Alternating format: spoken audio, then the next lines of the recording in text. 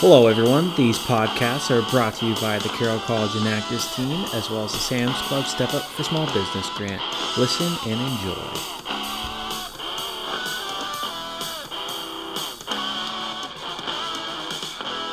All right, good afternoon. I'm here with Brandon Orr from the Small Business Development Center. Brandon, please tell us a little bit about the Small Business Development Center and what you guys do here. Absolutely. So I'm the Small Business Development Center at Helena College. There are 10 of us throughout the state, and we provide cost-free advising for small businesses. So if someone is thinking of starting a business, or someone has a business that they want to grow, or they need a loan or something like that, they can come and talk to me or one of the directors around the state, and we can kind of help them out with a lot of different things that they're working on, whether it's the business plan or some loan packaging or financial projections or a marketing strategy or something like that.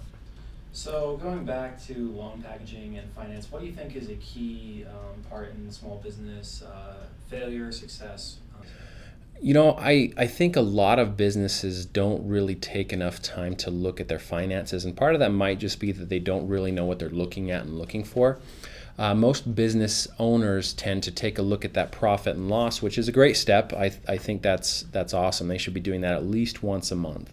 But it's said that cash is king, and I've had business owners come in at the end of the year. They're looking at their profit and loss, and they said, I've got this profit showing up on my profit and loss, but I don't have any money in the bank. Where is it? What's going on with it? And it really brings home the fact that profits and cash are not the same thing. You can have profits and not necessarily have any money in the bank, and so I like to go over that with the small business owners. And there are two main financial documents that you look at. You look at the profit and loss, and that's the one business owners look at. Banks like to look at the balance sheet. But really, there's a lot that can be learned from the balance sheet as well. It's said that if you control the profit and loss, you control your profits. If you control your balance sheet, that's how you control your cash. And so if you're having some cash problems and you have a profit, sometimes that's caught up in your receivables, that's caught up in your inventory. So there's a working capital process that has 3 steps to it. Ideally, when you start a business or when you're going to sell something, you start with the cash and you convert it into inventory. Obviously, if it's a service, it's slightly different, but you take the cash, convert it to inventory, then you sell it, and that inventory turns into a receivable, and then you have to wait while it's in that receivable phase before it comes back into cash. And so in a lot of small to medium-sized businesses, we can take a look at that and look at the working capital cycle and see how long it takes you for that cash to get back. And there's actually a certain level where your inventory should be. There's a certain level where your receivable should be, the average number of days that it takes to get your receivables back. And so when businesses come in and talk to me, we can take a look at some of the industry numbers and compare their numbers to the industry average and see how things are going. And we can identify some of the problems and issues that the small business is having. So if things are a little slow in getting back to you, then we can look at ways to increase that to get your receivables back more quickly. Or we can look at what the average turn cycle is for your inventory and see how much you should ideally be keeping on hand. And obviously that's different for different businesses, but if you take a look at it, you can really find ways to be a little bit more efficient with your cash and efficient with that cash cycle, which will in turn give you a little bit more cash on Friday to give the employees. So Brandon, when someone needs help with their small business, what certain things do you specialize in here at the Small Business Development Center, and what can you offer people? So I offer a few classes through Helena College's continuing education. I have one called Evaluate a Business Idea. That's just a 1-hour class that talks about things you should consider before starting a business. One of my favorite classes that I offer is called Profit Mastery, and it's basically a 16-hour class. We can either do it in 2 days or once a week for 4 weeks. We just do like an 8 to 12 every week. And we sit down and we go through the financials and we really look at things that you should be paying attention to. We look for potential weaknesses, problems, opportunities.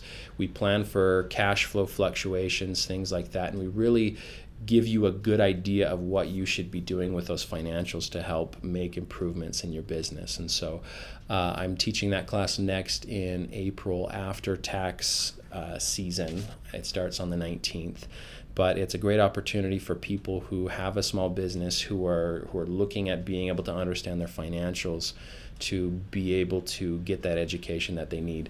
It also works for CPAs. They get their CPE credits for it, or bankers. I taught a group of bankers last year and they loved it. So that's a great opportunity to learn a lot more about your finances and how you can use them to manage your business. So Brandon, in regards to small businesses, what's the economy like, and maybe success rate or potential for small businesses nationally and also in Helena? Well, I definitely like to talk about Helena, especially when it comes to small business, but it's a challenge to start a small business. One of the statistics that I read said that 85% of small businesses fail within the first 5 years. And really, you kind of have an uphill battle when you get started. That being said, there's still a lot of opportunity out there. You know, I've seen hundreds of people since I've started here who have a business that's running or have a business idea that they'd like to move forward. And I've been really surprised and impressed with how many great ideas there are and how much opportunity there is still. So my job as the director of the Small Business Development Center is to help small businesses to overcome their hurdles and give them the help that they need to not become that 85% of businesses that fail.